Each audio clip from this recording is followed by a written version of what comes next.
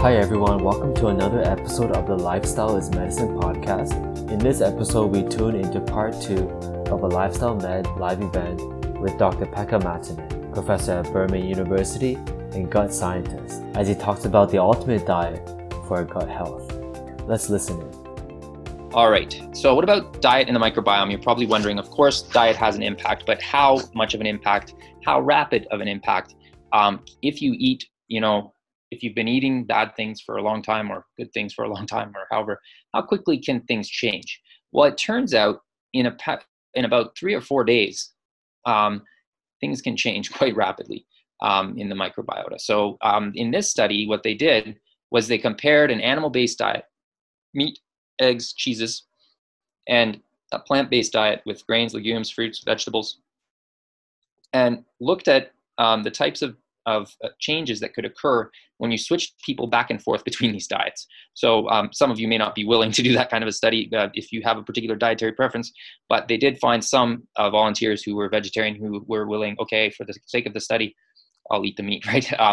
And they watched the shifts. And without going into too much detail, basically what they found, not surprisingly, is on a plant-based diet, you have a high fiber intake. Animal-based diet, not so much. The fat intake, of course, is higher on an animal-based diet. Protein intake is higher on an animal-based diet as well. So you can see this difference. Higher fiber, animal protein, and meat has one thing in common with itself, obviously, is that it has zero fiber in it, no fiber at all. So this clearly was happening. They noticed actually that there was a change in the time it took for you to get rid of your waste. So transit time was slowed down significantly, but not massively, but significantly. And I'm sure if you did it over a longer period of time, it would have had even a more dramatic effect.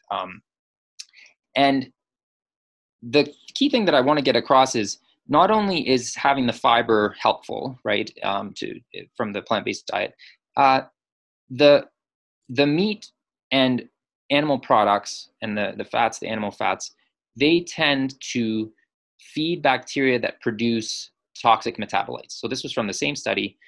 They found that deoxycholic acid levels increased on the animal-based diet quite rapidly in response to change to that animal-based diet. So this and DCA, deoxycholic acid, is not an unstudied molecule. People have looked at this, and it's been clearly shown to damage DNA and promote liver cancer. So it's a known carcinogen. So it's really quite clear that these diets are at high levels, at least, and these were pretty high levels, are promoting the production of these kinds of metabolites. On the flip side, the products or byproducts, we talked about butyrate before, of fiber metabolism by the microbes are actually very protective against cancers. So without reading into the slides all that much, one key thing to say is butyrate seems to be key. They did a very carefully controlled study. I remember going to the talk by the guy who did this study, and it was fascinating because essentially he showed that the butyrate itself was really important because they were able to colonize mice with bacteria that had no ability. They were the same bacteria that were beneficial normally, but they could not metabolize fiber into butyrate, and they lost the beneficial effect when they did that. So if you take this no butyrate producer and you give it the high fiber diet, you still get lots of tumors. But if you allow this wild type butyrate producer there, it has just much less cancer in these mice. And then you could actually feed butyrate directly, and that worked. But one thing that's important is they were gavaging that butyrate right to the place where it would be active. If you ate butyrate straight, the vast majority of it would be absorbed in your small bowel, and you would not get it in your colon where it's beneficial. So it's not recommended for you to just go and eat a bunch of butyrate. It's not going to help you. However, they are coming up with some,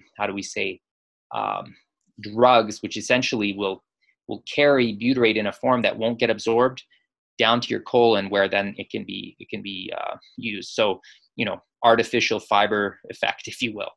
here's that study that really clearly showed this dietary fiber and fiber loss effect. So if you deprive the gut microbes of fiber, they will chew up that mucus layer, and you get more problems. Eroded mucus layer, higher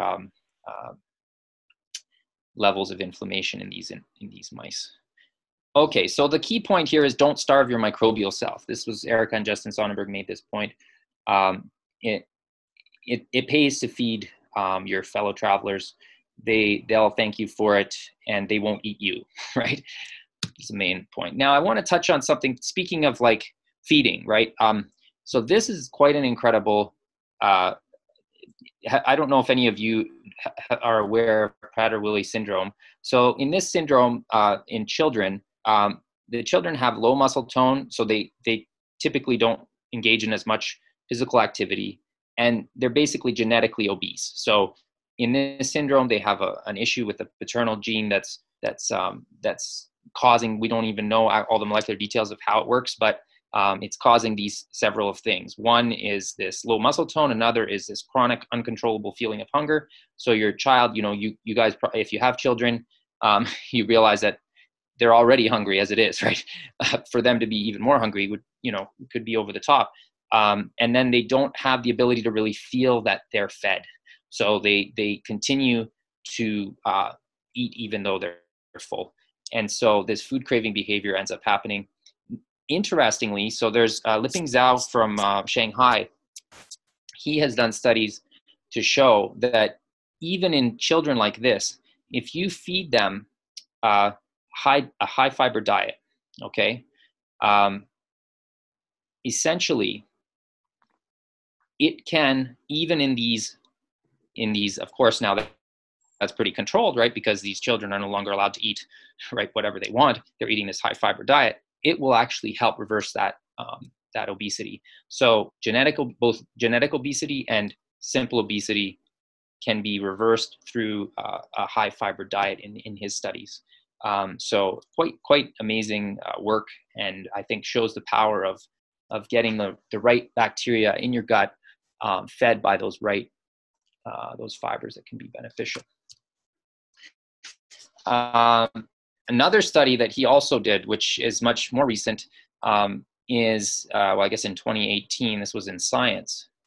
So type 2 diabetes, interestingly, the data is becoming more and more clear that type 2 diabetes, I think we've known this for a long time, but I don't think the mainstream literature has accepted it, that type 2 diabetes is a reversible disease. Here he's shown that you can actually selectively promote good gut bacteria through dietary fiber and alleviate type 2 diabetes. So that was a Science paper, which, I guess we've shown this kind of stuff has been shown in other studies. Other point, just to kind of nail the point home, that the fiber is not just working through the bacteria. It appears to work also independently. So just like the human milk sugars, as we showed, it wasn't something very specific to human milk sugars. It seems that other fibers, soluble fibers, one being inulin and another short-chain fructooligosaccharides, or SC-FOS, they have the similar beneficial effects to human milk sugars. And so that really, you can benefit from fiber in this way, even if you're not drinking mother's milk, right?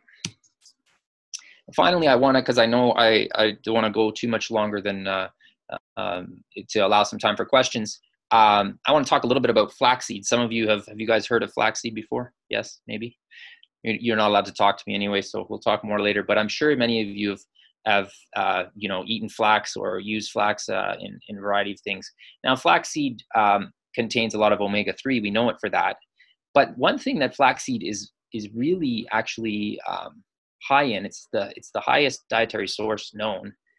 It's something called the pre-lignans or the lignans. Now, they're not lignans at this point, but they're molecules that can be processed to lignans. And interestingly, some recent work from Peter Turnbow's lab out in, I think he's at UCSF now. I can't remember where he's at. Anyway, Peter Turnbow, pretty kind of top-notch microbiome researcher. He's been showing that it's actually a series of microbes that process the molecules from, in particular, this Agarthala lenta processes the lignins to form their bioactive components. And these are how do we call them? Polyphenols, these really potently active biological molecules, which are very health promoting, are actually in a large part made by bacteria, well, not made by them, but processed to the active form by microbes in your gut.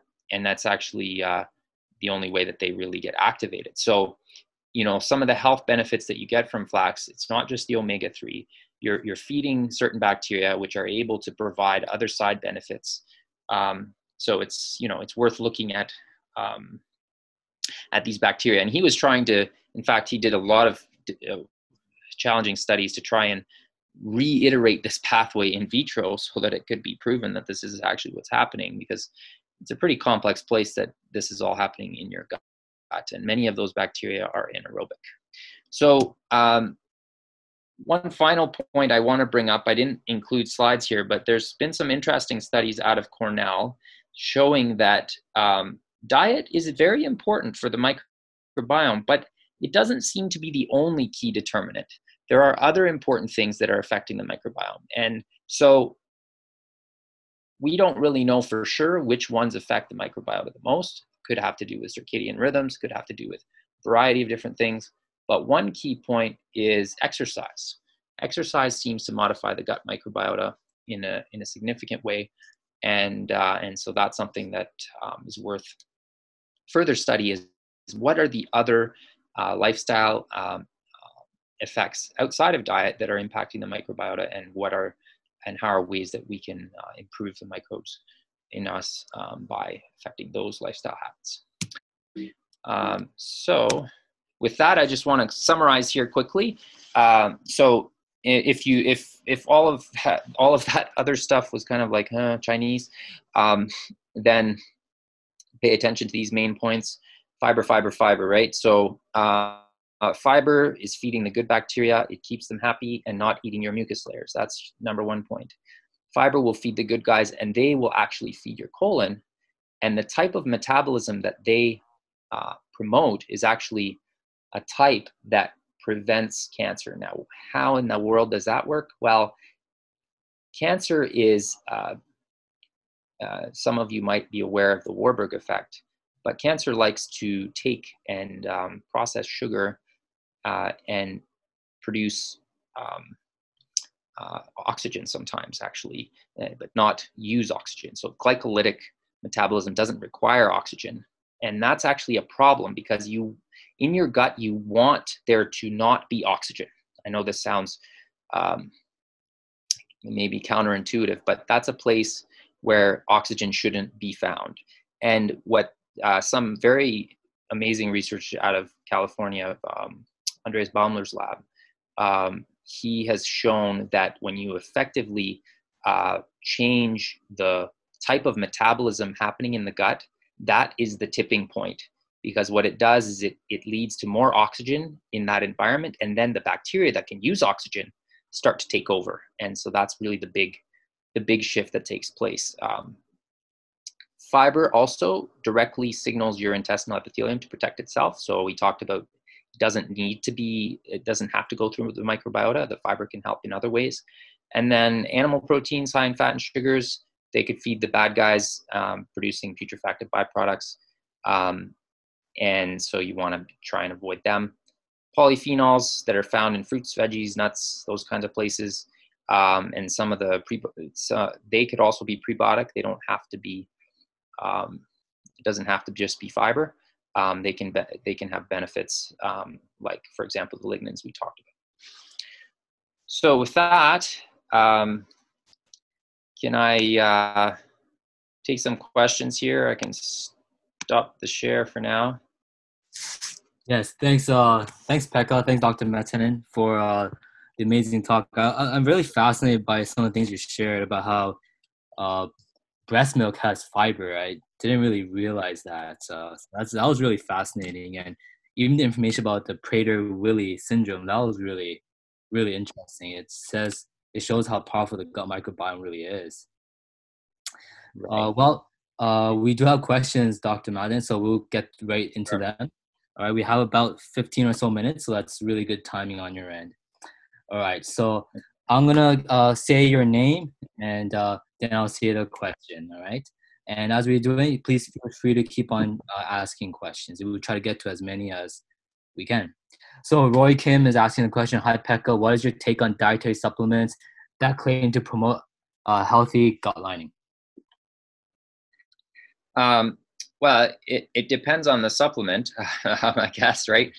But I would say, in it clearly in its natural form, generally speaking, why pay for a supplement that you can get in the food that you can eat? So I would say, if you're talking about things like inulin or soluble fiber supplements, these are often, you could get them in the pharmacy. You can get fiber supplements.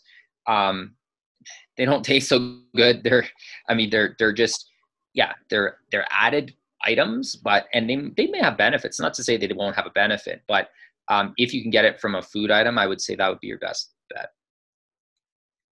Great. And just for some who join a little bit later, we do have a disclaimer that Dr. Martin's information is for educational purposes only. So before applying anything, please speak with the healthcare provider. All right. Miriam Berlin asked the question, can you elaborate on the relationship of microbiota and IBS, irritable bowel syndrome? Irritable bowel syndrome. So that's different from IBD, right? Because IBS is a syndrome, and I'm by no means a specialist in IBS, but it's more of a psychosomatic type of disease. George might be able to speak more about it, but it really, the gut-brain axis, I didn't even really touch on that much here. There's most certainly,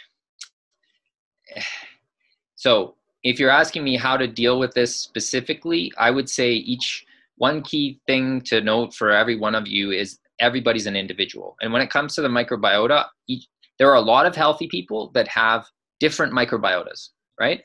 And there are a lot of sick people that also have very different microbiotas.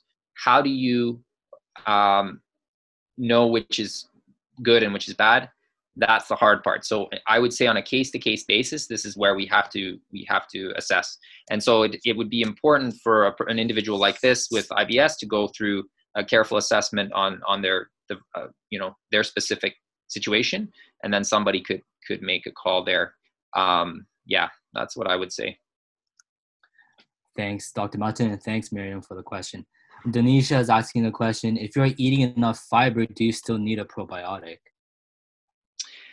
So interestingly, there have been some, so there was a recent study that was quite extensive, and I didn't get to touch on it here because I'm not certain if it's published yet, but they showed that the fiber has a significant effect on the microbiome as we talk.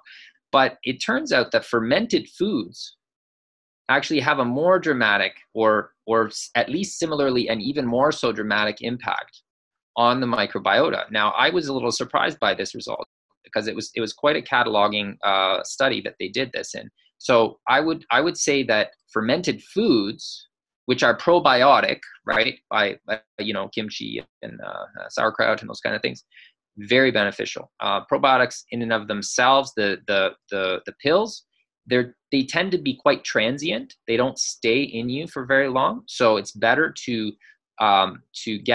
support the correct bacteria by what you eat has been my estimation there. And that's been studied quite extensively. So yeah, probiotics are not necessarily necessary if you're getting enough fiber and you don't have any other symptoms.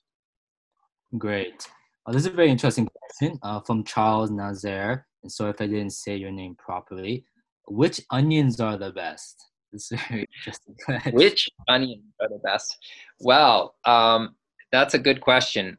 Leeks are actually particularly good, but garlic, leeks, onions. The one that's really the superpower, it's not actually an onion. It's the Jerusalem artichoke, which I don't know if any of you have eaten. But notice one thing that I would caution you on. some of these very high fiber foods, if you ingest a lot of them very quickly, you'll have some gas issues. So you want to, just like a person starting to eat beans, you want to be kind of gradual. But yeah, that's a really good question. I don't know which of the onions is the best. I wish I did. I'll have to look that up. But yeah, eat onions, they're good. He follows up here with I think for fiber content and polyphenols.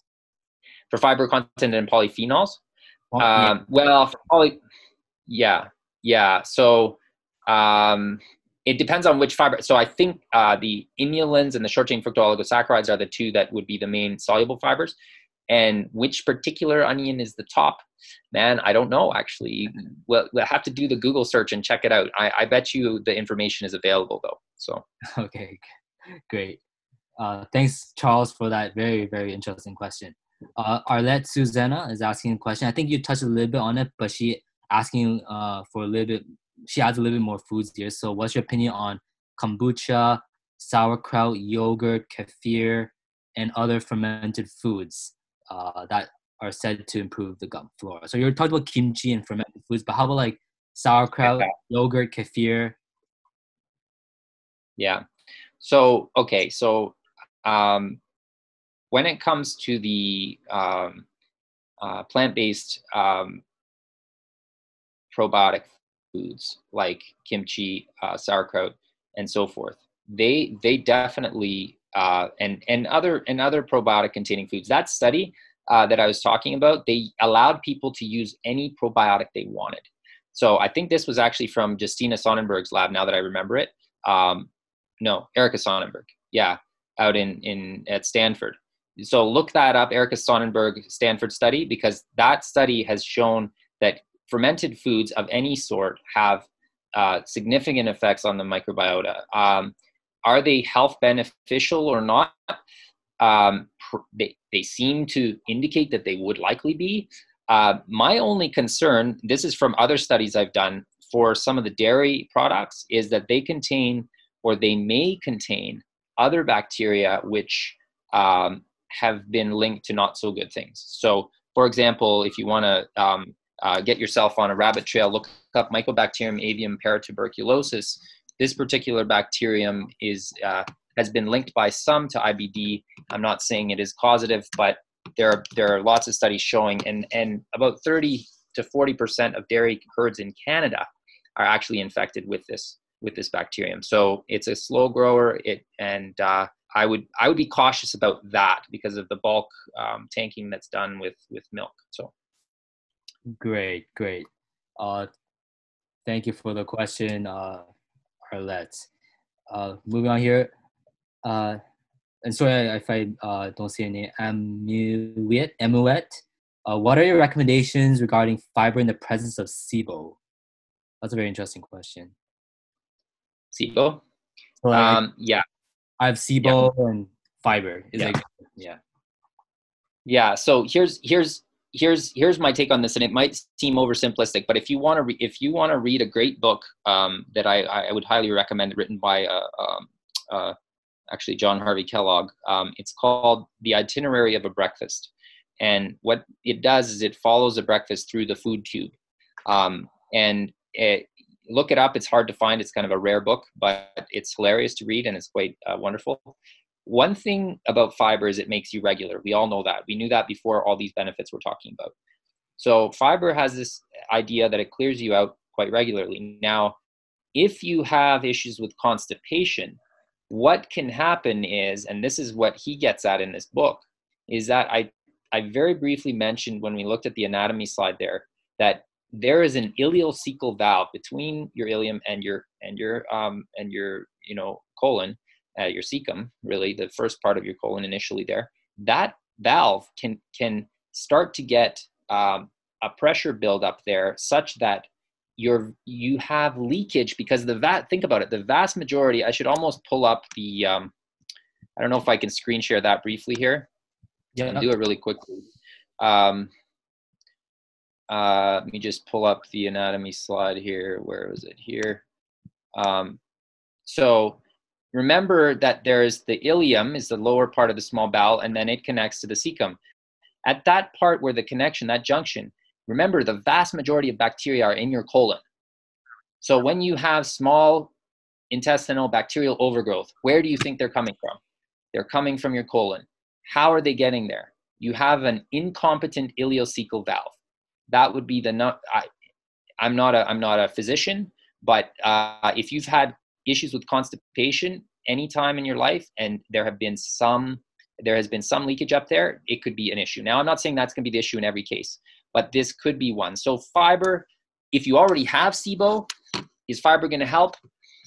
Again, an individual person, individual treatment plans. I'm not here to give a blanket thing, but I would say if you can gradually get more and more fiber in your diet without having massive inflammation and issues, there's a lot of work coming out of the Mayo Clinic on SIBO, and I can't really speak to all of that.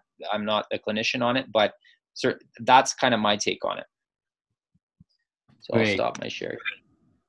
Great, and thank you so much for the question. Danisha again is asking a question: what do you suggest for leaky gut? For leaky gut, well, fiber. Surprise. Really, if you've already got issues with inflammation, unfortunately, you may need to, and this is where you have to be careful, because some of the foods, it's not a one-size-fits-all strategy. So some foods will actually perturb things worse. If you add really, foods that are readily fermented very quickly into your diet, you could get some issues with gas, and that can be problematic. So adding gradually and slowly more fiber to your diet would be a good idea, and soluble fiber in particular, so that those bacteria get fed. Because you want to restore the mucus layer. Once that mucus layer is back in shape, then you're golden. But until that point, you really, you're struggling, right? Right. Okay, great. Thank you so much for the question. Again, Amuet, can you talk more about short chain fatty acids? So that's a big question, but maybe is there stuff about short chain fatty acids that you haven't talked about that you'd like to just kind of briefly point out? We have about 2 or 3 minutes. So yeah, there's several different types of short chain fatty acids. Butyrate and acetate seem to be the main ones. They're just, two key things that I'll highlight again. Basically, they dampen inflammation, and they enhance, and they feed your colonocytes in the gut. There's only one cell in your body that uses those short chain fatty acids as energy. There's only one cell in your body that actually, or not one cell, but one type of cell in the body that actually relies on an outside energy source like that. That was pre-metabolized by someone else, and those are those colonocytes. Other ones rely on glucose and that kind of thing. So yeah, they're very, very useful and important for your gut. Great. Lots of evidence. Yes, absolutely. Thank you so much for the question. Last few questions here. Riza is asking, what are your thoughts about the effects of vinegar on the gut? That's a very interesting question. Vinegar. Yeah. It is a good question. I mean, one thing you have to ask yourself is, how far does that get, right? I mean, the dosage of vinegar, the amount you take in. One thing that highly acidic foods coming in, are they going to affect, lower down, or are you going to get more acidification lower down? You actually want to have a fairly acidic colon, but your stomach, right, you don't want it too much. So I would say those kinds of acids probably going to have more effects on your upper gastrointestinal tract, and lower down, the effects might not be as big later. So yeah, I think the irritation effects would be higher up. That would be my take on it. Mm-hmm. I'd be curious to do a study. Mm-hmm. Thank you, Riza, for the question. And the next question is a very interesting one by Robert. I have trouble with beans. I love them, but they give me the runs. What can I do if I want to be a vegan? I want to be a vegan. Wow. Well, beans aren't the only vegan food, but one thing that's important about beans. So I've become a little bit of a bean snob personally. One key, depending on who you are, you may get beans in a can, you may get beans. I can no longer, it's not that I can't tolerate them. I just can't stand the taste of beans that I get in a can from the grocery store. soak them overnight, cook them in a pressure cooker, rinse them really, really well before you do that after the overnight soaking. That can help get rid of some of that,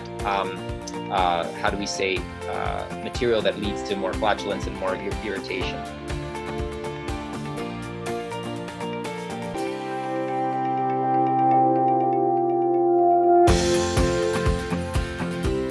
That's it for this episode of the Lifestyle is Medicine podcast. Thank you so much for listening in. To learn more about Lifestyle is Medicine, please visit www.lifestylemed.org. To learn more about our clinic partner, Pathways Lifestyle Medicine Clinics in Toronto, go to www.pathwaystoWholeness.ca. See you at our next episode, and until then, remember, your lifestyle is medicine.